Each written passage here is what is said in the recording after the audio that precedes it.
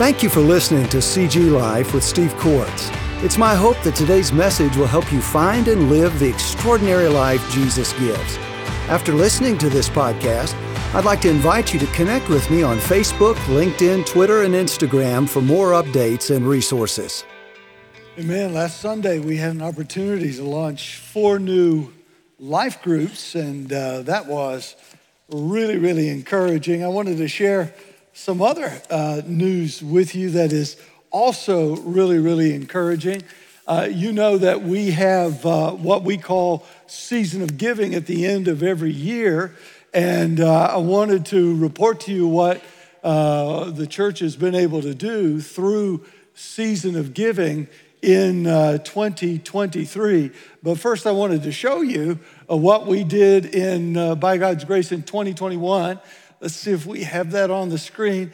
2021, coming out of COVID, that's what God gave us to do. In 2022, God encouraged us. We gave a little more. And in last year, 2023, I want you to see what God's people did and what God did through his people. So we were able to help churches that we're helping support that are planting. We've been able to help missionaries. We've been able to help local partners through that offering. And I wanted to say thank you to you for your faithfulness. Now, as 2024 begins, we're looking at the 2 resolutions that God gives his people to live by.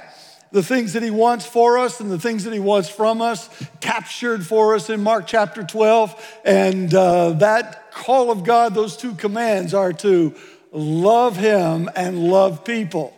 And the way we've summarized that is to love Jesus and love people. And so Jesus calls us to love him with all of our hearts, all of our souls, all of our minds, all of our strength, and then to love our neighbors as ourselves. And we've said that of all the resolutions we could make in the new year, there aren't any that are more important than these 2. And so last week we focused on how it is that we are to love God. And we said that love for God actually begins with a knowledge about God that comes from his revelation given in his word, his revelation of himself, of who he is, what he's like, what he wants, what he's after. And we've talked about how God gives us his word, describes himself to us in his word, and then the Holy Spirit takes that, applies that to our lives, and we go from knowing about God to knowing God personally. And as we come to know him personally, we come to love him deeply. As we know him, we love him. When you see who he is, your heart is stirred with love for him. And that's how we come to love God. And so we've said that as believers, if we're followers of Christ, then what life becomes for us is a matter of knowing more about him so that we might know him more deeply. And so then in turn, we might love him more. So we know about him from his word, we know him by personal experience, and we love him more. And that's the process for, in brief, for loving God. But we come this morning to the second command of the 2. Love God with all your heart, soul, mind, and strength. And secondly, love your neighbor as yourself. We're focusing on that second command today, the second of our best and highest resolutions. Now, here's the reality. The love of God for people is one of the best known themes in all of the Bible. You know it, you've heard it, you've seen it on church signs. God loves you. God loves you. God loves you. I want you to see with me this morning that the expectation that God's people will love people is also present and is just as strong in the Word.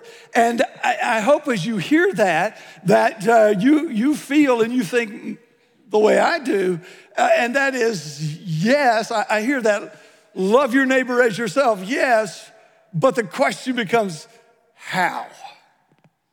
The question becomes, how? It's so hard to love people.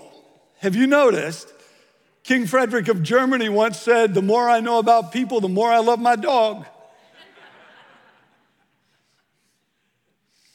even the people who are closest to us, our dearest friends in our family, they are inconsistent. And sometimes they're inconsiderate, and they are forgetful, and sometimes they're unforgiving, and they can be disagreeable, and they can be spiteful and hateful and ungrateful. And those are the people in our family. Those are our dearest friends. What about everybody else? I'm telling you, it's hard to love people. And yet and still, here are the words of Jesus, repeating the words of his Father from the Old Testament: love your neighbor as yourself. And we keep looking for the fine print, and we can't find it. Jesus just says, love your neighbor as yourself. Love your neighbor in the same way that you love yourself. Now, few places is this expectation of love for others better explained to us in the New Testament than in Jesus' Sermon on the Mount. And that's where we're going to go this morning. Matthew chapter 5, verses 43 through 48. Matthew chapter 5, 43 to 48. Jesus says in one part of his message these words: you have heard that it was said, you shall love your neighbor and hate your enemy. But I say to you, love your enemies, pray for those who persecute you, so that you may be sons of your Father who is in heaven. For he makes his sun rise on the evil and on the good, and sends rain on the just and on the unjust. For if you love those who love you, what reward do you have? Don't even the tax collectors do the same? Everybody loves those who love them. Everybody does that. That's easy. That's not a thing. And if you greet only your brothers, what more are you doing than others? Everybody greets their brothers. Everybody greets those who are like them. Everybody greets those who, like them. Everybody does that. That's easy. Don't even the Gentiles do the same? You, therefore, must be perfect as your heavenly Father is perfect. Now, I want you to notice that here in this portion of his sermon, Jesus speaks of three things. He speaks of the mandate of love, and he expands on what it means. He speaks of the motive of love that God's people are to have, and then he speaks of the measure of love. So we want to look today at the mandate, the motive, and the measure of love that Jesus unpacks for us here. Notice first the mandate in verses 43 to 44. He says, again, let me read this for you. You have heard that it was said, you shall love your neighbor and hate your enemy. But I say to you, love your enemies and pray for those who persecute you. Now, Jesus begins this part of his sermon addressing a misunderstanding of what God wants when it comes to love. And it was a misunderstanding that was common in his day. And I want to say it's also a misunderstanding that can be common among us if we're not careful. It's common because what it represents is the natural and reasonable human view of how people can be loved. The idea then, and still today, very common, is that neighbors can be loved, enemies must be hated. Neighbors can be loved, enemies must be hated. Now, the misunderstanding was supported with a reference to Leviticus 19:18. And there the Old Testament says this: you shall not hate your brother in your heart, but you shall reason frankly with your neighbor, lest you incur sin because of him, lest your anger make you sin. You shall not take vengeance, you shall not bear a grudge against the sons of your own people, but you shall love your neighbor as yourself. I am the Lord. God says, I'm saying this to you as your God. This is what I expect. Relationships, this passage says, should be free of hatred, and in the place of resentment, there should be a love that's able and willing to talk things out. You should be able to talk things out. There should be a care that you have for others that allows you to talk things out. This love for others should be like our care for ourselves, Now notice that while the command to love our neighbor is clear, there isn't permission actually here to hate our enemies, and it's not a fair interpretation of the passage. The only neighbors, if you think about it with me for a minute, the only neighbors really that the Israelites had when Leviticus was given, when that word of God was given, were the other Israelites. And so God's speaking to them about their relationship with each other, and he's very pointed in saying, don't hate your brother. He's very pointed in, don't have vengeance toward the sons of your own people and those kinds of things. These were your neighbors.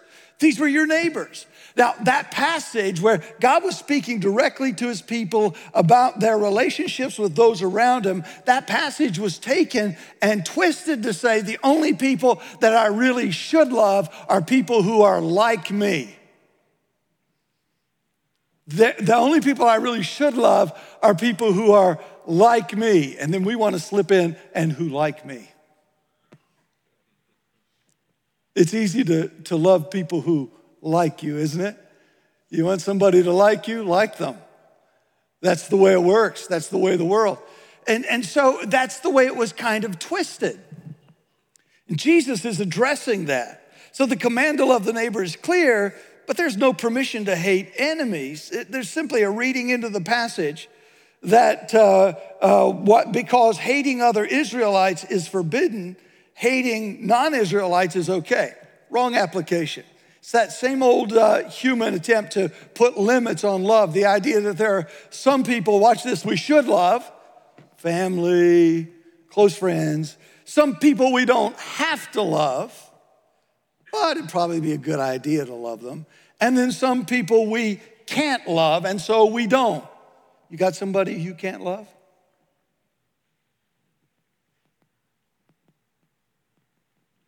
You have somebody you can't love?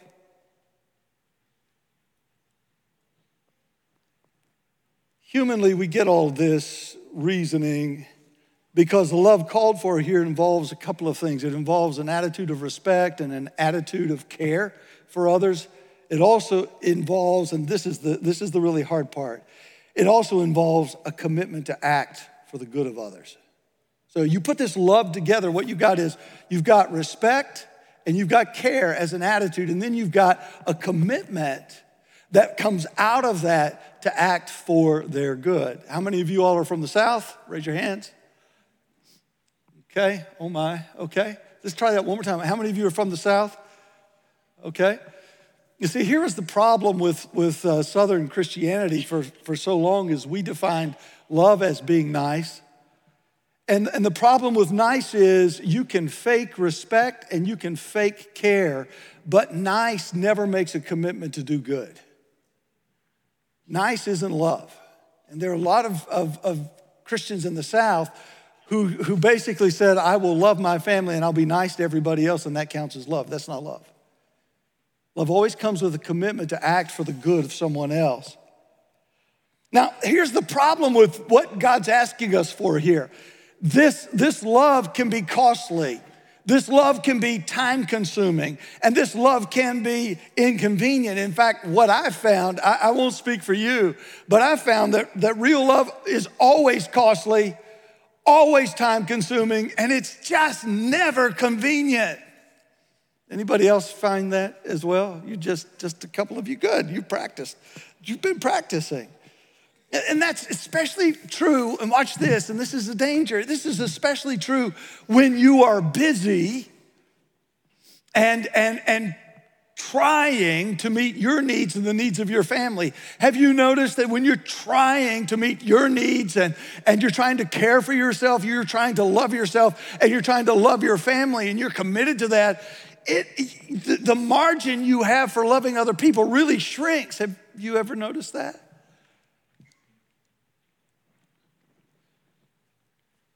And so consequently, there are kind of hacks or workarounds for this command that we like to use. We like to reduce love's reach by redefining neighbor. We like to ask, just who is this neighbor that I'm supposed to love? Lord, if I can limit who a neighbor is, then I can get out of caring for a whole lot of people, especially those that I don't want to care for. Now, the best answer for that, of course, is Jesus' parable of the good, what? Samaritan, because he got that very same question, who is my neighbor?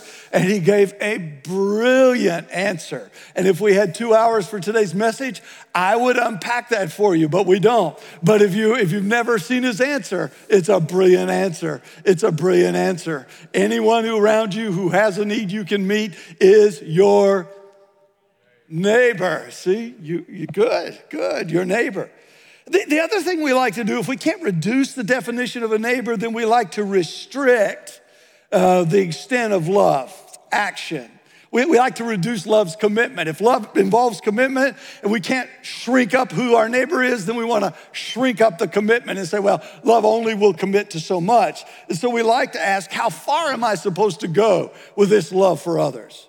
Because if I can get a limit on what it costs or how often it costs us or when I have to do it, then I can also limit this neighbor love just a few acceptable ways that it can be shown. And surely all of this makes sense. You love your neighbors and you define them first as family who are like you, and then you add the people who like you and are like you, and then you define love as helping others as much as you think you can or as much as you think you should, and that's what a neighbor is, and that's what neighbor love is. As for enemies, those who don't like you, those who aren't like you, those who don't help you, but often try to harm you, at best, you ignore them. If you must, you despise them. The idea that they should be cared for and actively helped is, well, I don't know, how do we say this? Unnatural. Oh, let's just say it. It's ridiculous. This whole passage is ridiculous. It's ridiculous. Love your enemies as yourselves. It's ridiculous. And so it was taught, love your neighbors and hate your enemies. You'll notice what Jesus does here. He adds, in order to do more than just expose the error, he adds a command to make clear what God is really after, and it gets even worse. Are you ready? Here we go. You've heard it said, you should love your neighbor, hate your enemy, but I say to you, love your enemies and pray for those who persecute you. Those who are God's, those who are Christ must show love for even those who hate and oppose and harm them. They're to treat enemies like friends and friends like they treat themselves. They must be so committed to the good of others that they pray for those who are also working to harm them. This love asks God to meet the needs of those who hate, to meet the needs of those who harm. I don't know if you've ever tried that, but that is one of the most difficult things I've ever done in my life. To sincerely get on your knees and ask God to do good and bless those who have harmed you or hurt you or who oppose you. I want to let that hang just a little bit because I want you to feel that just a little bit, because if you don't feel the struggle there and you don't see the challenge there, then I want to say to you that if we don't feel that challenge, if we don't understand it, I want to say something to you. I want to say that you and I will never really, truly be able to grasp the cross. We'll never be able to fully understand or grasp why Jesus and the New Testament point to the cross as the greatest demonstration of love the world has ever seen. We can say that Jesus, according to the New Testament, he went to the cross for his enemies. He went to the cross for you and me because we made ourselves enemies with our sin and our selfishness. We opposed him. Jesus said to Saul on the road to Damascus, why are you persecuting me? Why are you opposing me? And there is a true sense in that every person outside of Christ opposes God, makes themselves an enemy of God. And yet,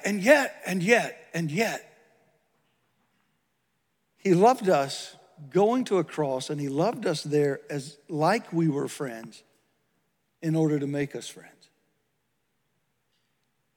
He put it this way in another place. He said, no greater love has any man than this, that he lay down his life for his friends. Never the hypocrite. On his cross, do you remember what Jesus did? He asked the Father, he prayed. He asked the Father to help those who were torturing him and to help those who were crucifying him by giving them what they needed most. And what did they need most? He said, Father, forgive them. They don't know what they're doing. They don't even begin to comprehend in their hatred what they're doing. And so Jesus, as he offers this instruction, he makes it clear that God's call to love others doesn't come with the normal limits we put on it. It doesn't come with the ability to redefine neighbor. It doesn't come with the ability to reduce the action or reduce the commitment. It breaks the normal limits. Our attitude, if we're believers, toward all is to be one of respect and care, and our commitment to all is to act always for their good. We are called to care for all. We desire God's good for all, and we do good to all. That's the mantra, if you will, of every faithful follower of Christ.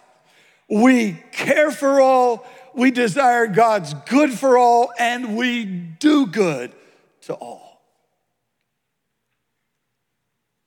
That's what God asks for. Why? Now, why questions are always the best kinds of questions and are always acceptable in matters of faith.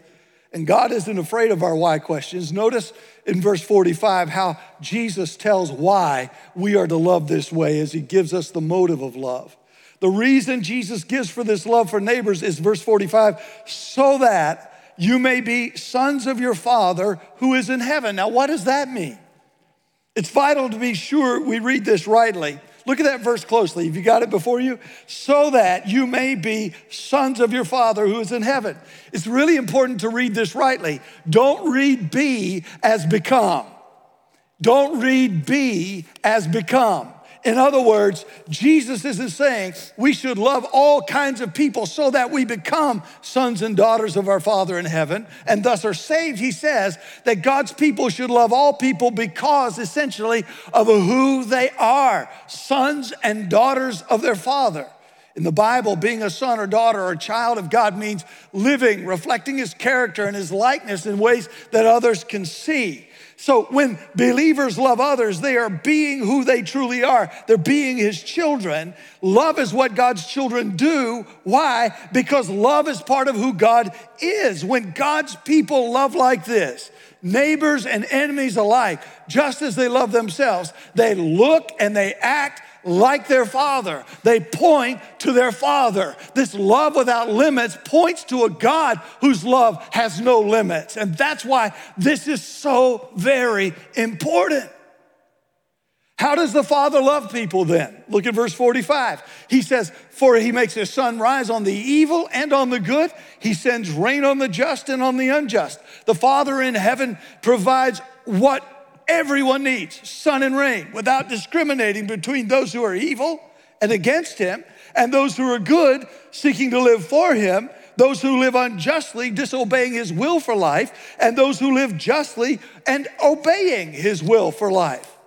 It's essential to remember that God's love always, always, always has a purpose behind it. And sometimes you will see the sun shining on those who are enemies of God. And there are believers who have always wondered why. And sometimes the sun is shining on them, and sometimes the clouds are raining on you. And you wonder why. Well, there's another message there on the providence of God that we don't have time for. If we had 3 hours, we could add that one.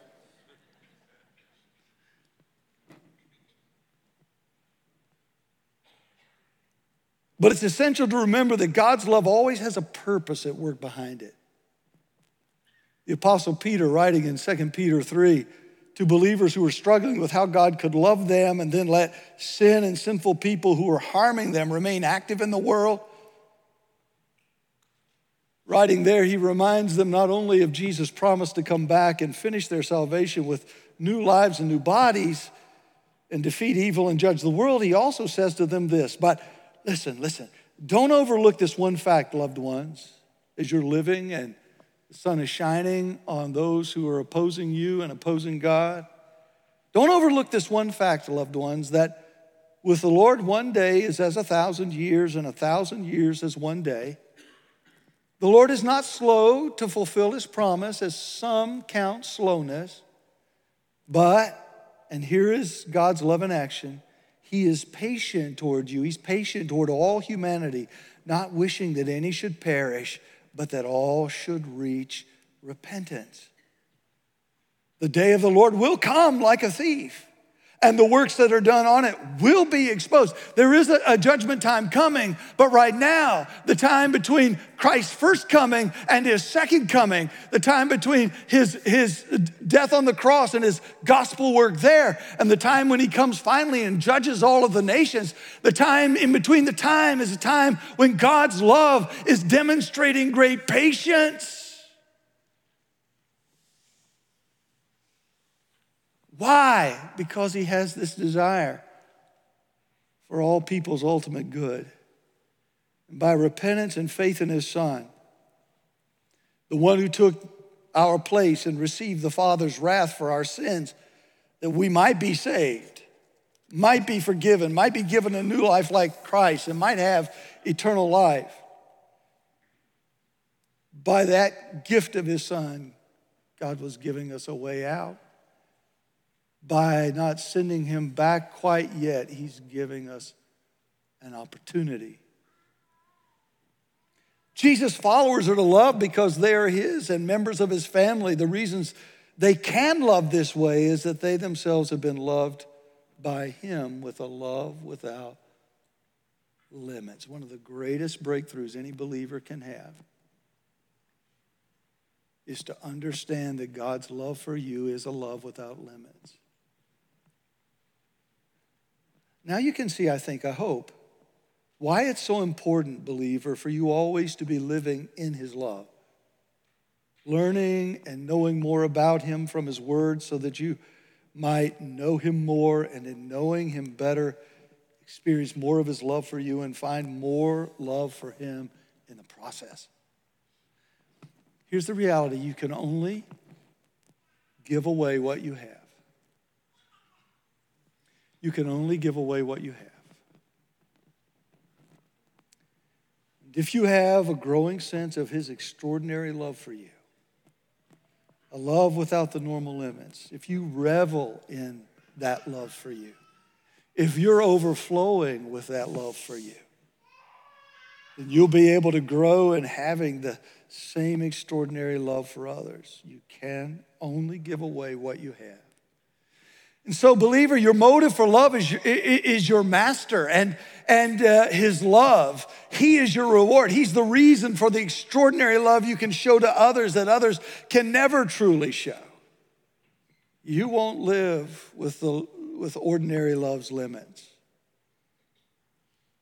Finally, Jesus gives us the measure of love in verse 48. He says, you therefore, as he wraps all this up, must be perfect as your Father in heaven is perfect. Here is how believers can know when their love for others is genuine or true. They are perfect in their love, as the Father is in his. Now, I know that seems like the impossible, but wait, it's like we've gone from, okay, that's so hard to love people. Now you're saying I need to love them perfectly. So we've gone from hard to impossible. Don't you love that? This is one of what are called one of Jesus' hard sayings. Is it hard? Yes, it's hard. He said, now you got to be perfect at it. What does that mean? Perfect, as it's used here, speaks to completion or wholeness. So track with me just for a minute.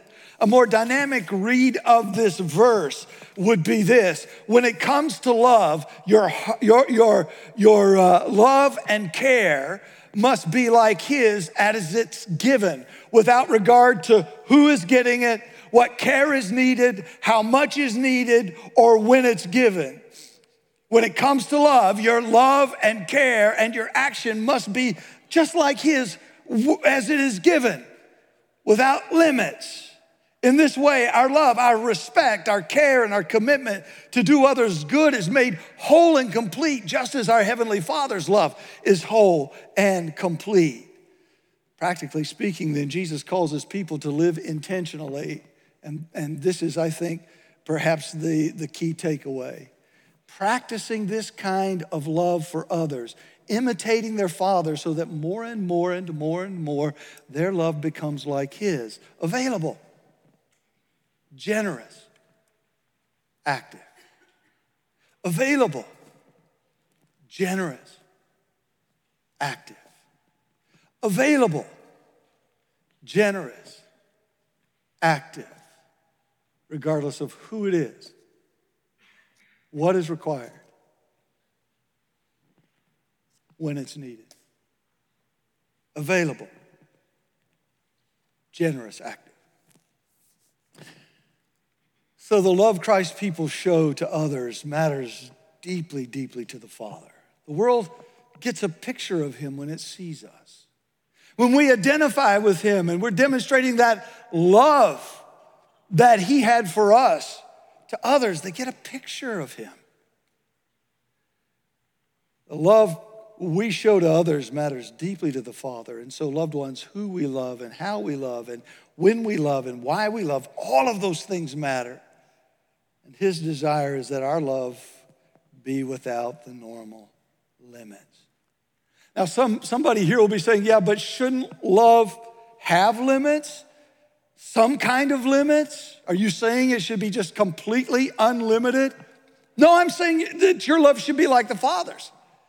Here's how to understand that. The answer Jesus gives to that question, shouldn't love have some kind of limits? The answer Jesus gives us is both yes and no. It's yes in the sense that real love has innate limits because true love limits itself to what is good and always refuses to do anyone harm. And that includes letting them harm themselves. So there are some things true love will not do.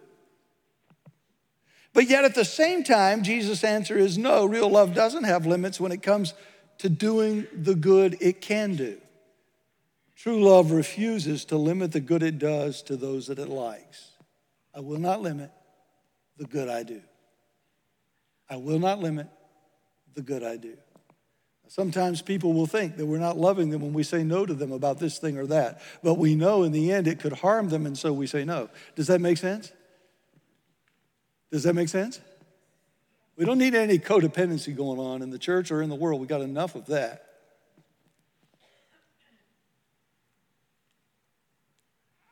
So love like the Father's knows limits, but here's the point. Real love knows no good limits. Real love knows no good limits. So if you're a follower of Jesus, I want to ask you the question. We've talked about how is the condition of your love for God. I want to ask you today, what is the condition of your love for people? Does your faith meet the challenge that Jesus lays down here? At Center Grove, we have a basic strategy as a church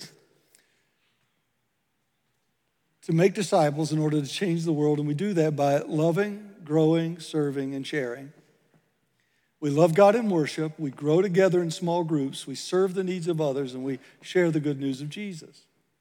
Now, I want you to notice something with me when we look at these two of the greatest commands that God gives us, the two greatest resolutions. The first resolution fits the first two. We are called to love God with all our heart, soul, mind, and strength. And as a church, we love God in worship as a way of expressing our love for him. And we grow together in small groups as a way of learning more about him so that we might know him better, so that we might love him more. Do you understand? That's why we're constantly inviting you to worship and reminding you to come to worship. And we're constantly inviting you to find and plug into a small group, because those are two of the critical ways you're able to maintain and keep strong a love relationship with God. When it comes to loving people, we emphasize serving the needs of others and sharing the gospel of Jesus. And we literally can't think of any better way to demonstrate love for people than to follow Jesus' command to love others with care and respect and to act on behalf of their good. It is part of our service to others. So right now, there are men and women over in the kids building who are giving up an hour or more of their time serving the needs of children. Somebody right now is rocking your little baby. Somebody right now is watching your 4-year-old. Do you know 1 hour last week we had 19 4-year-olds? That'll bless you. What do you call that? Do you call that service? I'm asking a question. Do you call that service? 19 4-year-olds in one room? Do you call that service? No, we had four people in there, but it was happening. It was happening. A lot of service, a lot of love happening on that day. A lot of deep love going on that day. But that's why we invite you to serve. That's why we invite you to share. And the measure of our love, the true measure of our love for others is right here. It is being willing, ready, and able to be ready to serve, generous with your service, even if it brings about some sacrifice. So, as a church,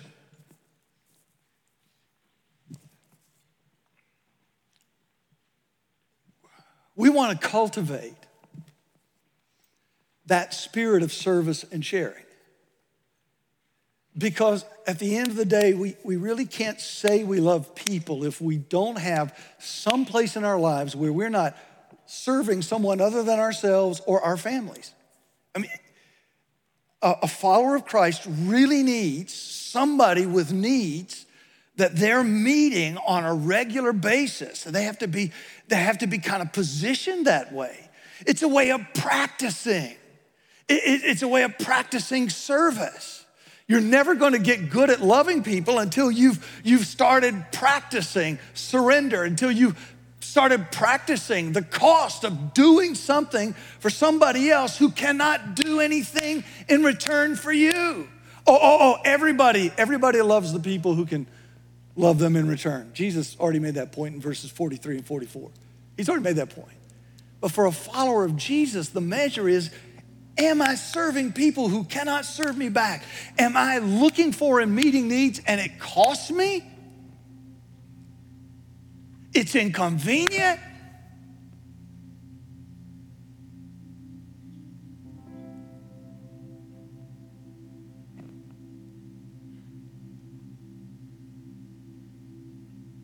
Do I have that in my life?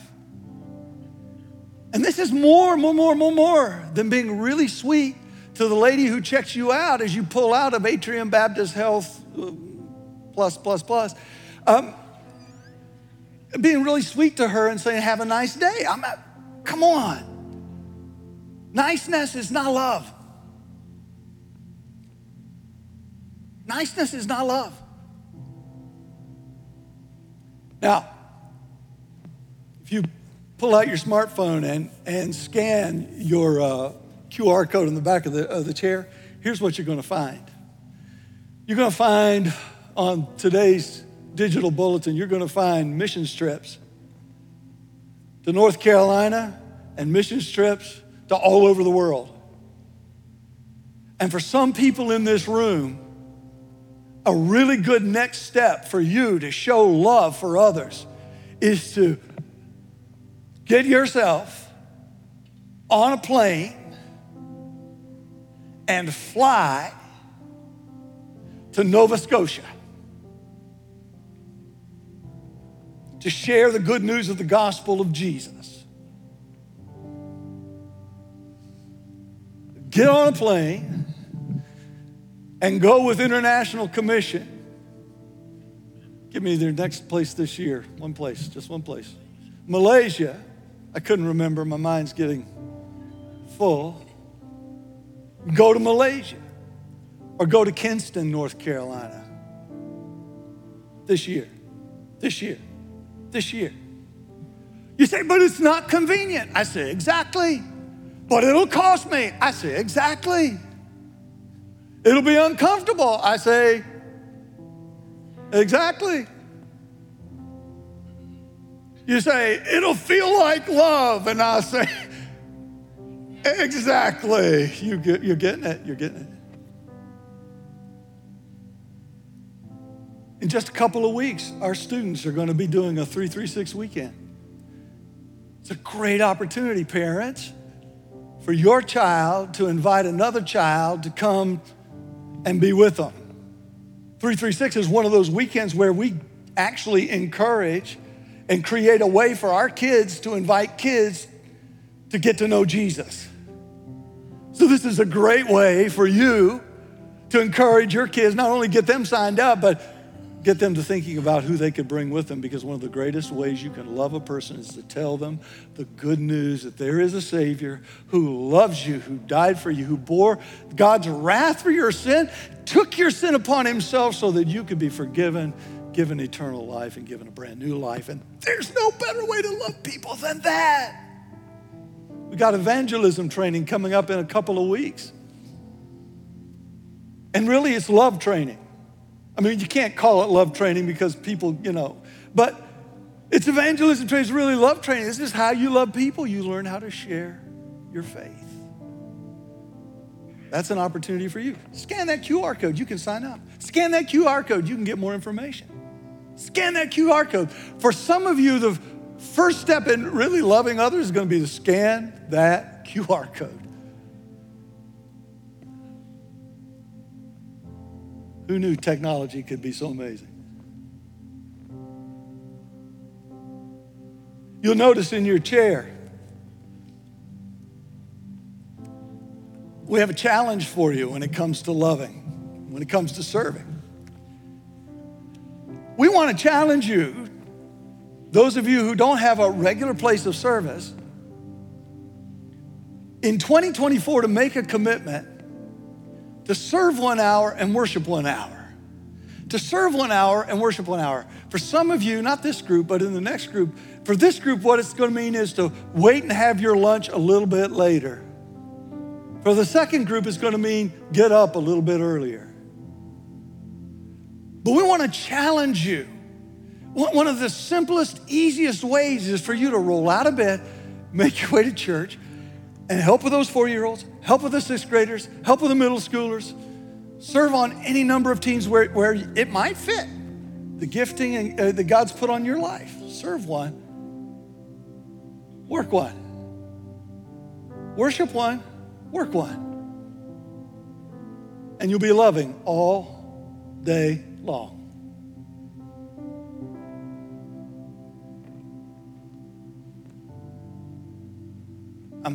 I'm calling on you, we're calling on you to do more than be nice, to love. Love is not a matter of just words, because love involves commitment to do good for others. It also involves deeds.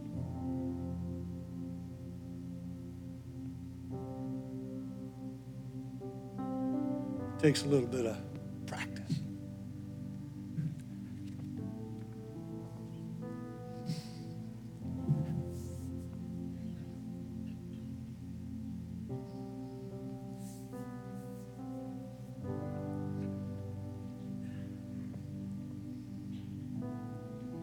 At the end of the day, these are the two highest resolutions that a follower of Jesus can make. I am resolved. I will love Jesus with all my heart, with all my soul, with all my mind, with all my strength. And I am resolved that I will love people. People who are like me, people who are not like me, people who can do for me, people who can't do for me. I will love even people who harm me. I will be available. I'll be generous. I'll be active. That's my resolution. And our job as a church is simply to help you get started and give you opportunities. So I'm asking, will you take the opportunity? I want to see more people go on mission trips this year than have ever gone before. Will you be one of them? I want to see our ministries filled with volunteers who are serving not because they have to, but because they get to, because they want to, because of the way Christ has served them. Will you be one of those? I'm asking you, will you?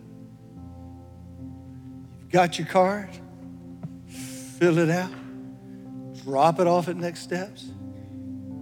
Listen. You got your QR code? You don't have a smartphone? Go to Next Steps. We'll do it for you. That's only 3 of you.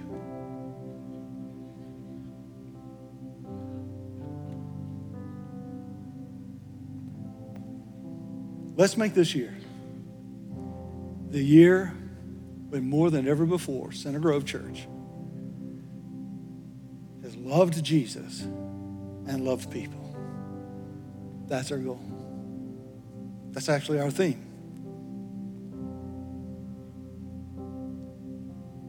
And that's our commitment to help you do both those things this year. So let's stand together all across the room. I want to invite our prayer team to come.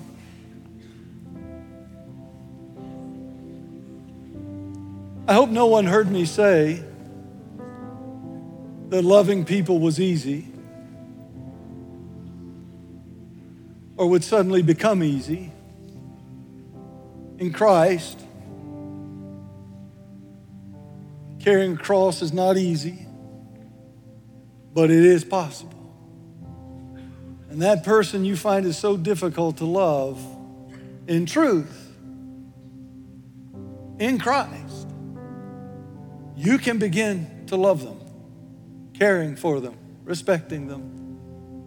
And when you have the opportunity, doing good to them with whatever good you have that you can use. For some of you today, perhaps your prayer is, Lord God, help me to pray, help me to love that person. You know their name. And that's your biggest challenge right there. I want to invite you to come. The altar is open. We'll pray with you, or you can pray on your own, but perhaps the greatest single hindrance to your spiritual health is your inability or your unwillingness. It's better to love someone. Do you know their name? For others, here's the reality. You've gotten so busy, you've gotten so pushed, you've gotten so driven that really all you're doing, and the reality is all you're doing is loving yourself and loving your family and trying to keep all 4 tires on the road. It's not healthy, and it's not good for you, and it's not good for the world. It's not good for your witness. And maybe you just need to come and say, Lord God, help me here. Help me here. Because my love for people has really shriveled. My care for people is really shriveled. I don't have a place where I'm caring for people. I invite you to come today. And Lord God, I commend your people to you and ask, Lord, that you would do the work only you can do by your Holy Spirit. I also pray this, Lord God, that with the portrayal of Jesus as the Savior of the world, the Savior of sinners, that those who are in this room who do not know him personally may know about him, but have not had an experience of his grace, have not had an experience of his great forgiveness, don't really know, have not begun to know the height, depth, length, and breadth of his love for them. I pray that today there would be a time of repentance, of confession of sin, of turning away from it, and then of full surrender of all that they have and all that they are to you. I pray that they would be saved today, that would give their lives to Christ today for Jesus' sake. Amen. And if that's you, I invite you to come and see me. I'm right here to slip out from where you are, but you come as we respond to the call. Love your neighbor as yourself. Thanks for joining me today. If you enjoy these podcasts, take a moment to rate and review CG Life with Steve Courts. My prayer is that God will continue to inspire and challenge you in Christ as week by week we apply the gospel faith to real life.